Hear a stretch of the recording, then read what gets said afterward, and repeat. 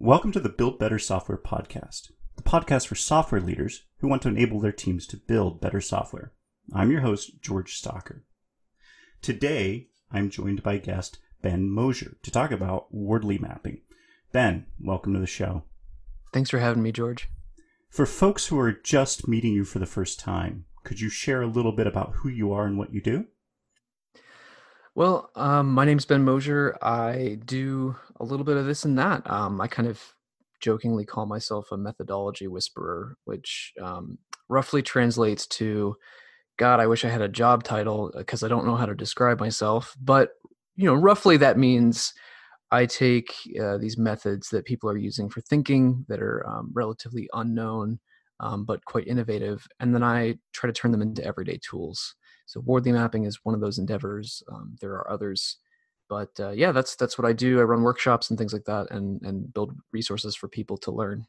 Now, for people who are new to Wardley mapping, what is it? Yeah, Wardley mapping is a strategic thinking tool. I like to think of it as like a knowledge creation tool that enables action. It was invented by this lovely old man who lives in a swamp by the name of Simon Wardley. He lives in the UK, and he created this method after quite an extensive bit of research into what I would basically point at as being kind of fundamental patterns of capitalism. Wordly mapping, the practice, is basically three things. It's first and foremost a visual communication method. It's about kind of creating an artifact that we can challenge and have a conversation around that's visual. And the second thing is it's a body of research around these patterns of supply and demand competition. How does capitalism basically work? How do things evolve? And then the final thing is a strategic thinking process that kind of ties both those things together in order to enable you to make new decisions based on seeing a kind of strategic landscape that most will not be able to see. So it's a knowledge creation tool in order to enable you to take action. Okay. And now with Wardley mapping, when you start out with it, what are you mapping? Yeah, so when you make a Wardley map, what you're focusing on are things like, what is the system that you're a part of? And you kind of have to make some curatorial decisions about some curatorial decisions about what scope to pay attention to. But you could say map a business, or you can map a market. You could even map yourself as an individual. But roughly what you're doing is focusing on what is the system, what is its parts, how do they relate together? And then you do two things. You think about how the system produces value for somebody, some user. And then you also think about how those parts are changing under the pressures of supply and demand competition, which is capitalism. So what is the system? How is it changing? How does it produce value for users? And this basically creates a way for you to interact meaningfully with the world by modeling it. And we can get into more of what that actually looks like. But it's not as complicated or weird as it sounds. It's literally just, what are the parts? What are they like? And how should we treat those parts? How should we have intent with respect to each of those parts? Now, how do you spend your days with Wardley mapping? So I spend time with teams doing strategic kind of training exercises where what we'll do is we'll kind of go through the basics of Wardley mapping. We'll apply doctrinal principles about, what you ought to do as individuals in an organization, how to think about basically what's a universal principle that you can apply to the work that you're doing, that a value that you all kind of share. And then also thinking about what Simon calls climatic patterns, which is basically like, what is relatively predictable about capitalism that if we only took the time to notice, we could actually use that to anticipate change that's occurring in the wider market. And then finally, just thinking about how to go about strategic thinking. I get more energized by the thought of getting into kind of like what is that you're doing, George, like with this podcast, and what are the big questions you're trying to answer? And then you and I riffing off of that given the context of what I do and given the context of mapping and how I think about those things. And I feel like a lot of energy coming out of that kind of conversation and kind of nodding toward the mapping without having to like make it the focus so much, if that makes No, sense. no, I really like what you said, and that's key. Is that I believe that we as software developers and as a practice, software development itself is still in its infancy. You look at construction, and they have building codes upon building codes upon building codes. They can tell you to a T how much a bridge will cost, what it can hold, who's it for, what does it do. And with software development, we can barely tell you how long a little feature will take. Yeah. And that's after 60 years of doing it. And we're still having fights about like whether or not estimates are a valid thing to do. Exactly. What? Can you imagine? And to the point about building, can you imagine if the building codes were like, yeah, you don't need blueprints. But we build software every day without blueprints, without specifications, and we actively deride teams that do produce specifications, that do produce tests in the form of test-driven development. Now, what I focus on is I want every software team out there to know about test-driven development, and I want to make it accessible for all software developers to a point that it becomes, I believe it can become the standard way of developing software. Now, I believe that we have taught it incorrectly.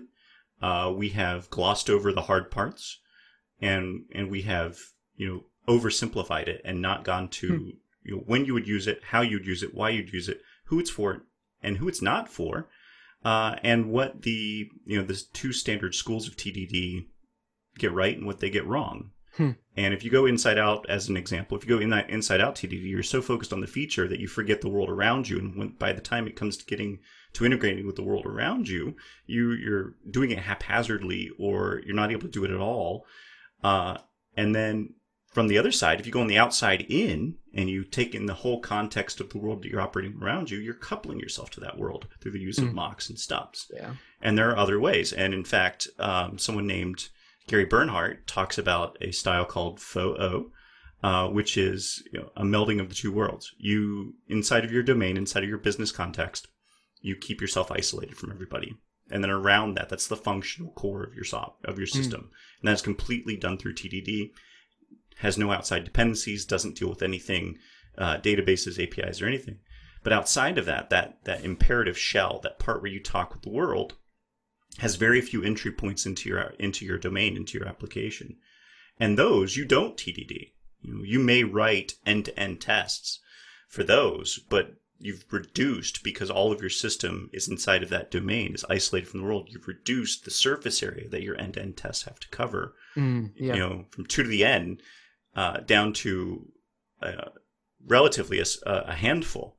But we, as a software development community, have not embraced TDD because the way that we were taught it. We were taught these systems that you got 3 rules, they just work, and they don't just work. Mocks and stubs don't make testing easier; they make testing harder. But we've not given enough attention to the practice and really diving into the practice and sharing its value. How can it help your beginning software developer? And we have not gotten into how it can help teams and businesses. And I think that if we hone in on the business aspect of the value it provides to businesses, as far as fewer regression bugs, faster time to market, because you're not worried about making changes to the system. If we focus on things like that, and we give each person, to your point about these people or these capabilities and these parts in the Wardley map, software developers worry about one thing, QA worries about another, the business people worry about a third thing. They worry about the value they're going to get out of this feature. But if we focus on how can doing TDD give you the value that you're looking for, no matter what your position in the company is, I think we might have a better time for it, instead of focusing solely on developers, which is what we've been doing for the past 20 years with TDD, and it hasn't worked. It's demonstrably failed. So we've got to change our tactics, and that's why I am here. That's why I care. I believe that all software teams can produce value and produce more value for their customers faster, and I believe that software development itself must change. It must adapt to the world around it, and it must produce some sort of standard in order to be able to produce software reliably, which we still can't do. And I think that something like FOO style of TDD will get us there. It will get us much closer. It may not be the end thing, but it is the next thing. And that's what I help teams do. Yeah. So it's like the FOO manifesto. Right. No, yeah. And it's not like none of this is original to me. Like I learned about it when I went to PyCon in 2012. Gary Bernhardt was on stage, and he's talking about it in the context of his own site, Destroy All Software, and in the context of it and its billing mechanism. And during this, I was watching it unfold, and I had been well versed in TD to that point, both from the inside out perspective and the outside in. And I had been dealing with all the problems that he talked about, mocks and stubs, and how brittle they were, because once you start mocking something, you're now coupled to it. If you're mocking a method, you are coupled to that method being called. And it had bothered me because we would get failures in our test suites for no reason other than, hey, we took out this implementation detail. We're no longer calling this method inside of, these 3 other methods. And that would break the tests, and it shouldn't break the tests. But in his talk, which is called Boundaries, he goes through, this is what functional core imperative shell looks like. This is how you can model your system so that you return primitives inside of that functional core. You don't mutate objects. You stay away from the OO, which is, I just have one object and I mutate its state. No, you always return a new object with that new state, and you never mutate objects. Also, you deal with primitives. You don't deal with how external, for instance, the active record pattern would return you an object. You don't deal with that. You deal with your own method of object retrieval. Now, it turns out the shell side of it, when you do have to talk to the database, you're going to have to deal with that mapping. But inside of your domain, that mapping is entirely your domain objects, your primitives that don't have external dependencies. And you start there. That's how you decompose your system. So it's heavy into a domain-driven design flair of understanding your bounded contexts, of understanding your domain, and of speaking in the customer's language. Now, from all that, you can make sure that the actual business work that your system does is testable and is fully tested through test-driven development. And then your shell, the delivery mechanism of your software, is the thing that you need to write end-to-end tests for. But that's an API endpoint or two. That's not trying to have that API endpoint do all of the internals of your system as well. Yeah, here's an admission, right? So I'm a former systems administrator, and I'll be honest, I couldn't tell you the difference between a stub and a mock. I almost said a mub and a stock, and I'm not sure. They should have named them that. Honestly, no. But like, what's interesting though is I heard you do something that I hear people do when they learn Wardley mapping. I heard you disambiguate a term that is used almost ubiquitously. So test-driven development, right? You took that thing and you made it 2 things, and then you talked me through how each of those things is used in different contexts, and then you described that as a 3rd thing. So test-driven development is now 3 different things. It's inside out, outside in, and then the 3rd one, which I, of course, have no idea what the name is called, but it sounded like fun to pronounce. Yeah. Gary Bernhardt calls it FOO, and it's exactly a 3rd way to do TDD. Now, from Wardley mapping with test-driven development, would there be a way to map out a team adopting TDD through Wardley mapping? Yeah, it's really the question, like, how would you ever be able to have the conversation? Like, what conditions would you have to create to have the conversation where you could contextualize each sub practice of TDD into a context that you, in a way that you would enable you to know when to deploy which one? And so, like, you shift the conversation from which one is right always to which one is right in which case. And what conditions would you have to create in order to have that kind of conversation? And frankly, the answer without something like Wordly mapping is luck, to be honest, or really like incredible intuition, perhaps. And kind of like, I know we were talking before a little bit about like human shock absorbers. Sometimes the embodied kind of cognition that people have, they have these like tacit things that they just know without being able to explain. And so sometimes they'll pick up on something like that and be able to have the right conversation. But like, that looks an awful lot like luck to me. So I would rather have a predictable way to create conditions for conversations where we could disambiguate like big, messy things like TDD into context-specific deployment of specific methods. Now, I just used a bunch of $5 words, so I'm going to like take a break and pat myself on the back. But let's get really like concrete. This is what you did. You took TDD, you split it apart, and then you said, in one context, do this. In another context, do that. That's right. What you did was you had a struggle of ontology. What is test-driven development? And you brought in a language of existing models, which is exactly what you can do when you're getting started. You're like, well, okay, the thing that is test-driven development actually turns out to be several different things.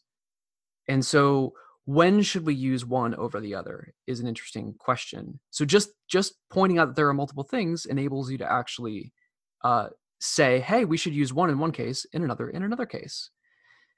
So what happens next? Like what are you thinking about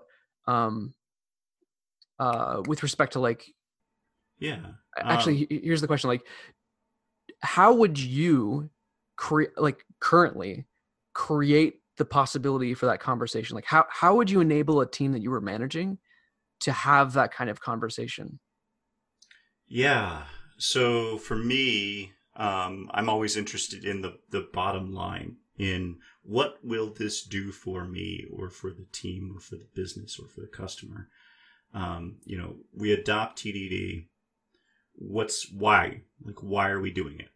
Are we doing it because we have lots of regression when we deliver code? Are we doing it because we find it hard to change code? Are we doing it because we heard on a podcast it was a good idea? Why are we even doing this thing? And that's the first question that I want to answer. And I want to get that down on paper. Most of the time, the reasons people are adopting things is fashion and tribalism, right? Yeah. It's what's awesome. That's the phrase that I stole from Andrew Clay Schaefer. But basically, it's like, what's really cool that people are talking about that gets me excited because, what have you, like hundreds of companies are doing this, so we should do it too. Or our group of people who believe this thing versus that group of people that believes in that thing. Nobody's asking what test-driven development actually makes possible for us. When we have it as a capability in the organization, what does it enable for us? Yeah. So for what I've seen is when you do TDD and you use the right, and then you hit on it earlier, and you really hit on the center of it, is that not all forms of TDD are acceptable in all situations. But when you apply the right form of test-driven development to the right situation, to the right code base, you give the team confidence. So if your team is lacking confidence, or you have a lot of new developers to the team, you're giving them confidence that when they make changes, those changes won't break anything else, which as a developer new to a code base, that's the first thing I'm thinking of, is I don't want to be embarrassed in front of my teammates because I just made a change and I broke production. I don't want that to happen. From a business's perspective, you're gaining the confidence that you can deploy at Friday at 5 p.m. There's that meme, you don't deploy on Friday. And if you have a testable system and a system that is tested, you gain that confidence of, hey, I really need this fix to go out right now. Can we do it?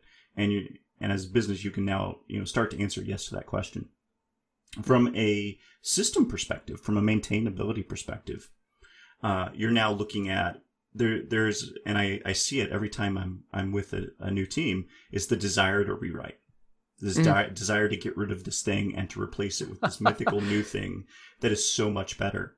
And well, I mean, that's a problem of discipline too, right? It's like it's like this assumption that like, hey, if we just rewrite it again, it'll be fine. And so you start this whole new effort without having all of the understanding or the skills that would make writing good software possible, expecting to get a different result. And I do believe there's a word for that, George. And it's called insanity.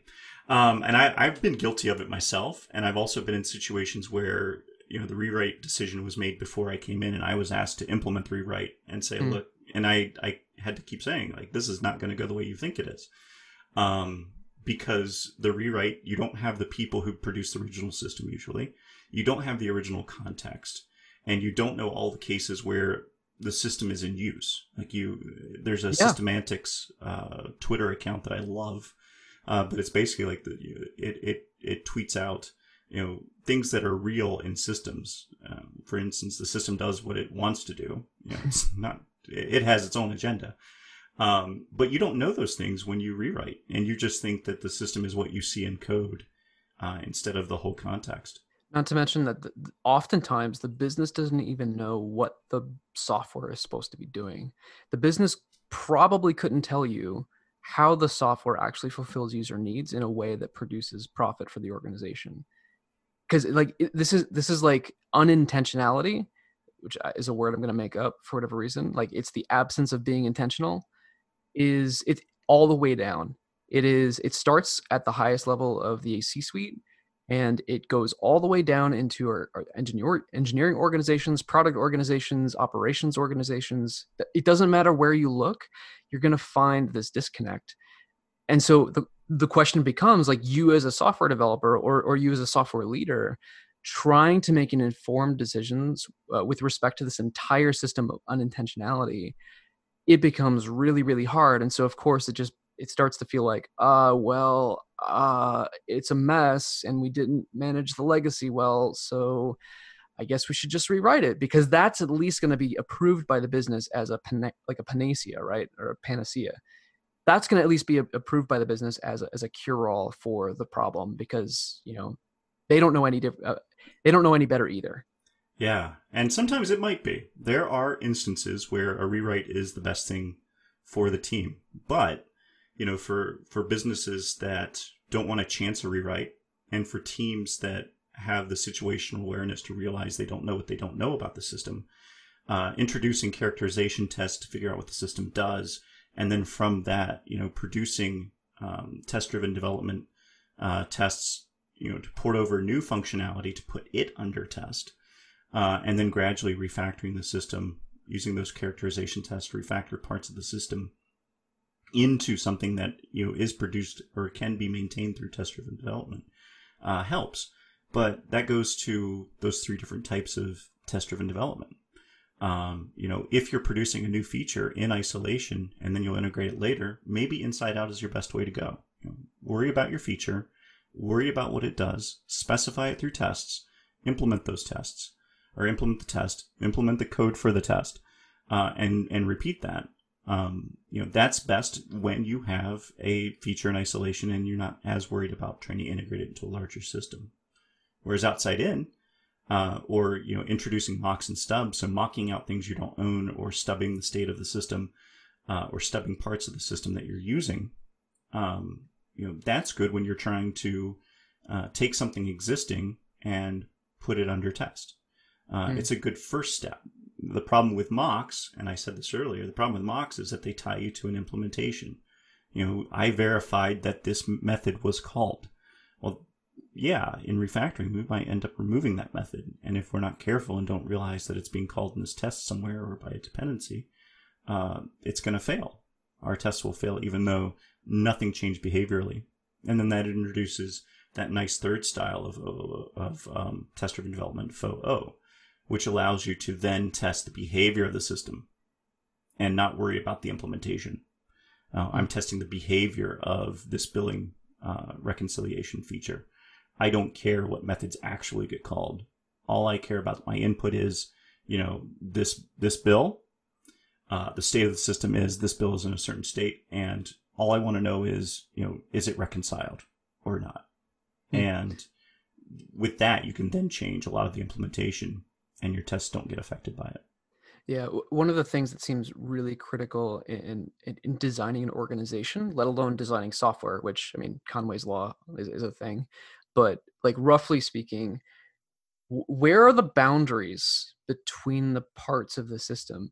And very quickly, in both an organization and in software, you start to realize that entangledness is, one, a necessary evil, but also something that shouldn't be allowed to dominate as an extreme or a default, right? So like what I mean by that is like tightly coupling things, right? Where like you're being tied to implementations is probably not a great thing to do if there's a chance in the future that thing has to change, right? And so you have to pay attention to change.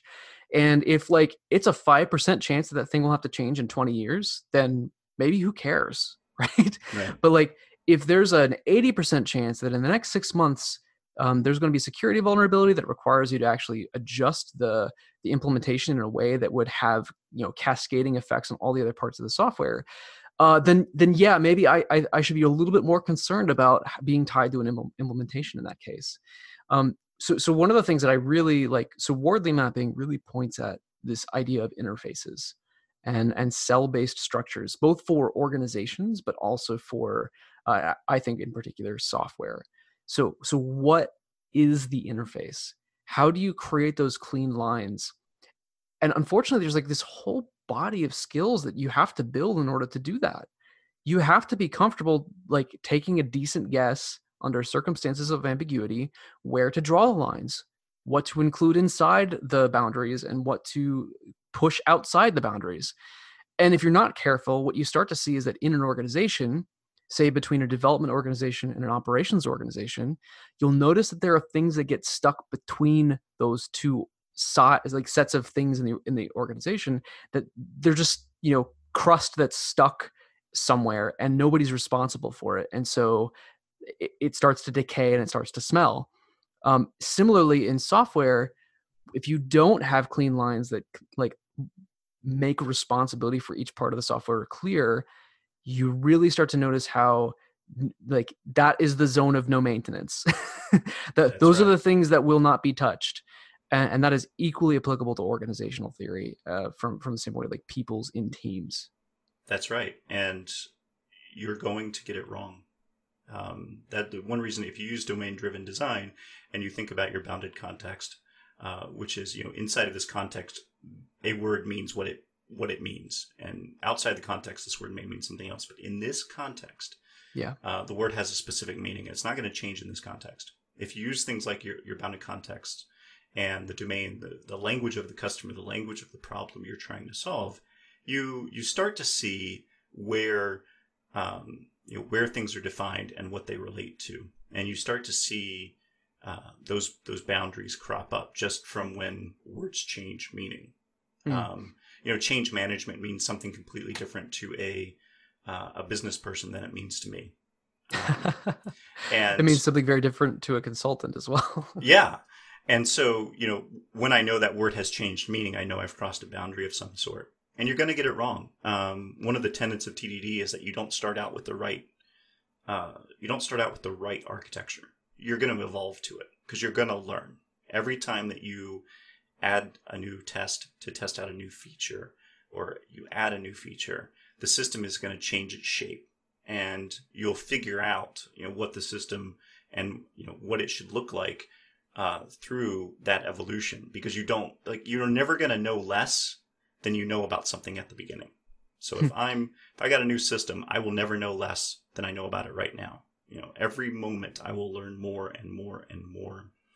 And you hope that when you learn more and more and more, the system's easy to change. If it's not easy to change, that's a smell. That it's a huge smell if, for example, like you need to do a lot of exploring, right? Actually, and this is where like the Wardley mapping concept of evolution starts to become really helpful here. So like we may, if you've looked at Wardley mapping, there's this x-axis kind of like idea of evolution, right? 4 stages from genesis to custom build to product and commodity. You can also look at that through the lenses of like practices. So like novel practice, emerging, novel practice, emerging practice, good, and best. And so there's this progression from left to right. And how evolved something is changes the way that you should treat it. So for example, things that are in like the first couple stages of evolution, so genesis or custom build, those have to be easy to change because they're so uncertain. Like you almost have to assume that like 9 times out of 10 you're going to do the wrong thing the first time. And so that's where you start to see things like agile being really helpful, where you're basically trying to lower the cost of change of that thing so that you can change as many times as is necessary until you find the value, as in find the right form of the thing that produces value for the people that you're serving by building the thing in the first place. Now that's completely different from, say, like if you're looking at something like a login function, right? Generally speaking, auth n, auth z, like these are things that are broadly understood. And for you to reinvent that wheel and to pretend like you need a low cost of change and you need to rapidly change around logins is kind of absurd if you compare that to the way that the rest of the industry treats that kind of practice. And so there, instead of reinventing the wheel and using an agile method, like you might actually want to just adopt something either in terms of the design or in terms of an external solution because it's so well understood. And of course, you're going to have trouble like adapting it to your local context, to your software. But in truth, you don't want to have to be the expert in that thing. And a high cost of change is okay because the thing isn't going to change in 20 years very much. So it's like trying to understand, how do you contextualize a practice? How do you contextualize like each of the different sub practices of TDD? What does each thing depend on? What does each thing, what depends on each thing? It's like you look up, look down. How is it situated in this larger scope of things such that you could make those nuanced decisions without just reverting basically to like my way or the highway kind of approach? That's really interesting because as you're describing it, I'm seeing, both the forms of TDD and when they would be used and on what types of systems and on what aspects of the systems. Like I'm seeing that overlay onto the Wardley map. So something that, is going to change a lot. I may want to put a lot of effort into making sure that that part is designed through TDD, but something that interfaces with the login mechanism that's over on the commodity side of the Wardley map. I may only want to have an end-to-end test around it and an automated UI test around it. I may not even want to deal with that from a developer. I'm writing tests for this perspective because it's not in the novel or the emerging. It's over there on the commodity side of things. Yeah, it's like how certain is it, and do you really need to doubt that it's working? Now, it also depends on like your organizational context. Like if this thing doesn't work, what are the implications, right? If this thing spits out garbage data, what are the implications of that? Like, are people going to die? Or is it just that, someone gets a 404 page when they weren't expecting to, right? So, and that's where you start to notice that, look, the whole system of software and the organization building the software is a bunch of little negotiations between different parts of that system. And so that's when you start to find that things like SRE are really interesting because it explicitly calls out that negotiation as a function of what Site reliability engineering. Exactly. Yeah. And like just if you go read the free, like just the one chapter from Google on SRE about SLOs and SLIs, like just go look at that chapter and think about what it means to negotiate a boundary like that between operations and development, for example. And you start to recognize that this whole thing, all of this that we're doing, like we might think that software is like understood or understandable. It is one giant human mess. And that's actually okay, but we should probably be careful about where things are more or less uncertain. And if we more explicitly have the kinds of conversations around negotiations between the boundaries of these components, we can actually start to be more intentional about how we're treating each thing. Like, until we can build a software system that doesn't turn into a giant ball of yarn in like a giant tangled knot, eventually, if until software systems are not inevitably going to result in that kind of, end up in that kind of state, I have a really hard time thinking of software development as something that's known. Yeah, that's would you put it on the emerging end of the scale? Possibly just to be a pain in the ass, but like I think that it's an interesting question. And when you break down software development into its hundreds and hundreds of different sub practices, asking the question, what is software development, becomes not super easy. And every single one of those sub practices is somewhere along that spectrum of evolution. And unless you're aware of that, I think you'll be reinventing the wheel for the foreseeable future. And now we're really getting into the value of Wardley mapping. Just as a software leader, I can use it to contextualize my team, our practices, our relation to the business. And I can, give myself a view of where are we at, what are we doing, and how does it fit in this larger context. A way to visualize, what is, as opposed to what we want it to be. Yeah, it's really interesting because it enables conversation. Like, once you start sketching out artifacts like this, you can look internally and say, okay, how should we be behaving? Like, how should we treat this set of components? And then you can compare that to the way that the larger market treats that component. And you can say, okay, well, how is everybody else doing? Especially in like public sector can learn from private sector, for example, and go like, what are our counterparts in private sector doing? Like, maybe they're not bound in certain ways that we're bound, but can we at least like learn from the way that they're doing like authentication or something like that, right? There's a lot of learning that you can have just by looking outside of your organization and doing basic like open source intelligence gathering. Like, read the press releases of other companies when they talk about the thing that is somewhat related to what you do. And you'll learn a lot about how different people view that same thing. But then you have to talk about time, because if you notice a gap between what you're doing and what others are doing, and that gap isn't valuable, like it's not differentiating, it's just a waste of time. So for example, if you're custom building a login function, I know I keep like hammering on that example, when you should probably just be adopting a library,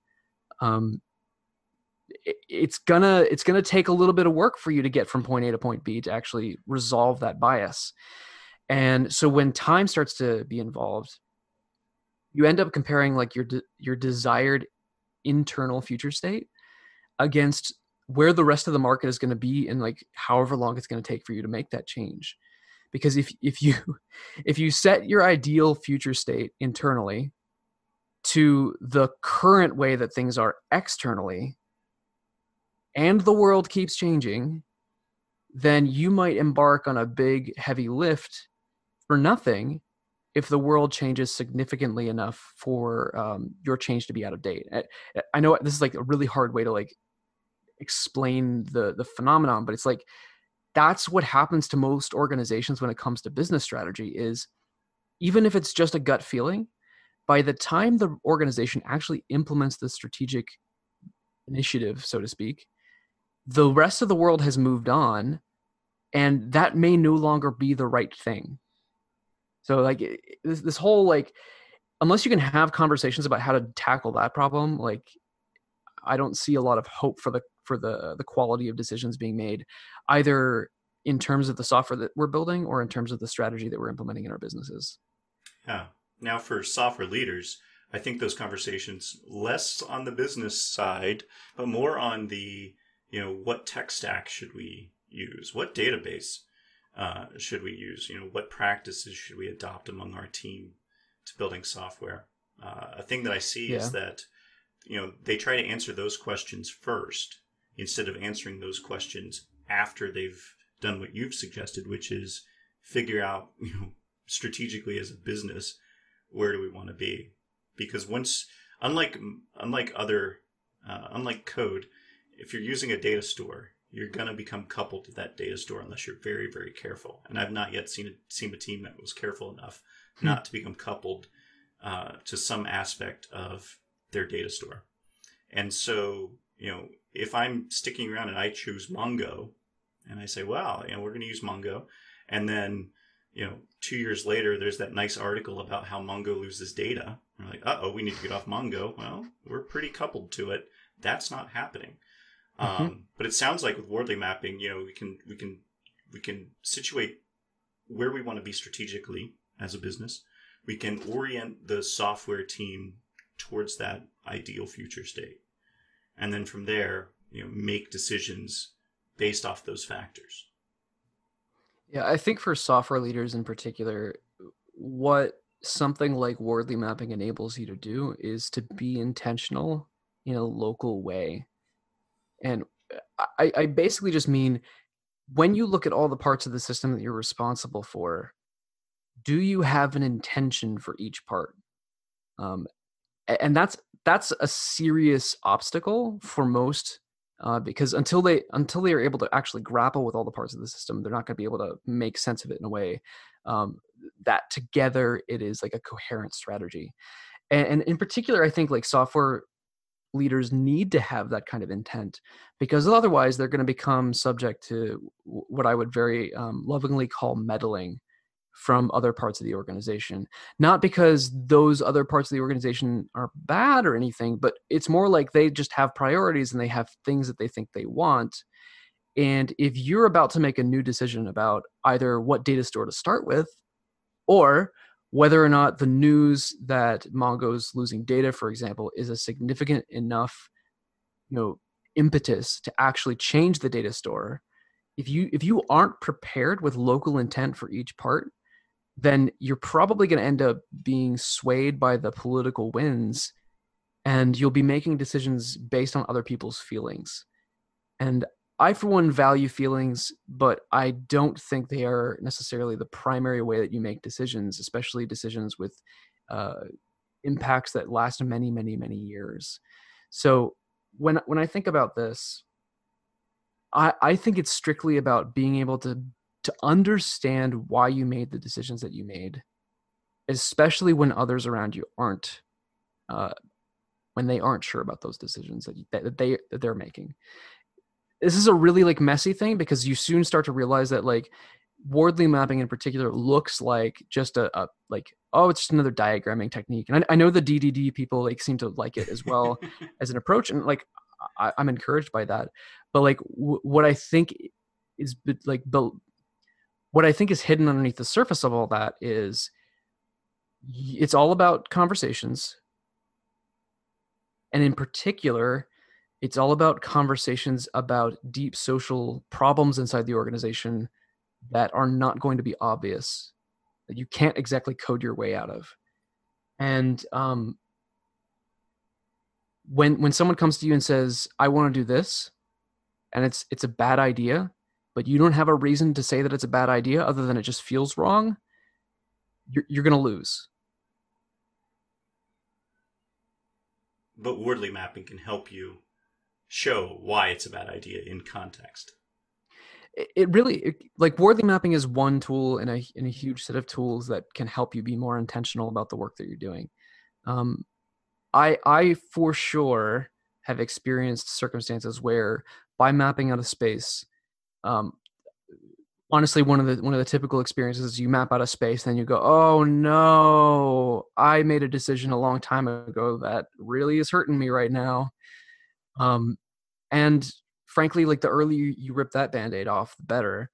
But once you've reckoned with it, you start to recognize that you have an intent. And when you have an intent, you start to care about it. Yeah. It makes sense. I should do this way. This is what I'm trying to do. And ideally, you're having that conversation with other people around you in a way that brings them along and helps them even challenge some of your ideas using some of this kind of language. Like, well, what okay, yeah, you want to choose Mongo, but Mongo entails all these dependencies. Is that going to be right for us? And if you can't answer those questions, then that was an effective challenge, and you've all learned something now because you'll go off and find out what you need to find out in order to answer that question. But otherwise, the other way that this works sometimes is just that people will be making decisions based on their feelings, and they'll try to impose those decisions on your organization. And especially when you're in charge of an organization that is full of other people, when their lives are disrupted because of someone else's feelings in the organization, um, that's going to really hurt morale, especially if it doesn't make local sense to them. If you can't help communicate intent from other areas of the organization and make it make sense, then you're just going to produce an organization that is just doing what it's told instead of thinking actively about how to make good decisions in terms of building software. Sorry, it was a bit of a rant, but no, that's great, and that gets to the value that you provide in teaching teams Wardley mapping, is that you can help them ensure that their teams are producing software intentionally by mapping out. Yeah. So here's what I'd say: if some of the things that I just said, even if they don't make sense, if they're intriguing to you, then what I would highly recommend is go to learnwardleymapping.com and just click around a bit until you find some things that are interesting to you. And if you decide that it's interesting, go read the book, ask me questions. You can email me either through the website or by emailing ben@hiredthought.com. Reach out and tell me what's going on, and I'll help you get started. I love helping people start to make sense of their worlds with this stuff, because it betrays my optimism. Even now, it betrays my optimism around how, if people are just more intentional, I think they'll bring more good about into the world. I want to help you get started. So contact me, say hello, ask questions. There's a lot of good resources just to start getting exposed to the method. And what I'll have to say above all, do it. Actually sit down with a piece of paper and follow the steps and try to do the process. And if you don't learn something, I will be surprised. I think I'm actually going to do that. I'm going to sit down, and I hadn't done it yet, but you'd sent me some materials on Wardley mapping, and I'd like to sit down and put test-driven development in that context and see what that looks like. But Ben, this has been an amazing time. People can find you online at learningwardleymapping.com, and they can email you at ben@hiredthought.com. Are there any other ways that people can find you online? Yep, I'm on Twitter as well, @hiredthought. I was going to say something self-demeaning because I hate that handle, but here we are. Branding is branding. Yep, I'm on Twitter @hiredthought, and I'm pretty accessible on there. What I'll say right now is, we're recording this on June 3rd, and the United States is hurting, and I think a lot of people are hurting in general. And what I'll say is, right now I'm not tweeting so much because of that context, and I want to be respectful. But if there's one thing that you could do, even if you don't care at all about Wardley mapping, if there's one thing that you could do that would help yourself and help those around you, it's learn a little bit more about race and the context of race and the way that it manifests in the United States. And what I'll say is, include this in the show notes as well, it's a URL to a list of books and other suggestions by Tatiana Mack. You can access that URL by going to lwm.events/race. This will open up a page with some books that I highly recommend you engage with. And I'm currently reading The New Jim Crow, and frankly, I am learning about some things that I didn't know before for the first time, and I'm kind of ashamed about that. So use that shame for good. Don't let me be shaming myself in vain.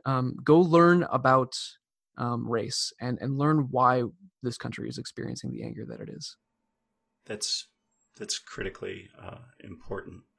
Anybody who's watched my Twitter feed over the past few days has just seen retweeting and showing what's happening in these protests and how the protesters are being treated by people in power. And I second, and I will put in the show notes, Tatiana's work. I've read some of it. I'm buying the books that she's linked to, not on Amazon, but I'm buying the books that she's linked to. And I second, it's really important. I struggled whether or not to bring up that we are indeed recording this on June 3rd, 2 days past the point where a sitting president ordered military or civilian cops to clear out the area right in front of the White House for a photo opportunity. And just that, whether or not you agree with that act or not, just how historic and context changing that action is, what it represents, who it affects, and more importantly, what it says about us as a culture, as to what we allow and what we don't allow. And that's not even including, all of the really important events that have happened up until this point, that we as a culture have not yet learned from.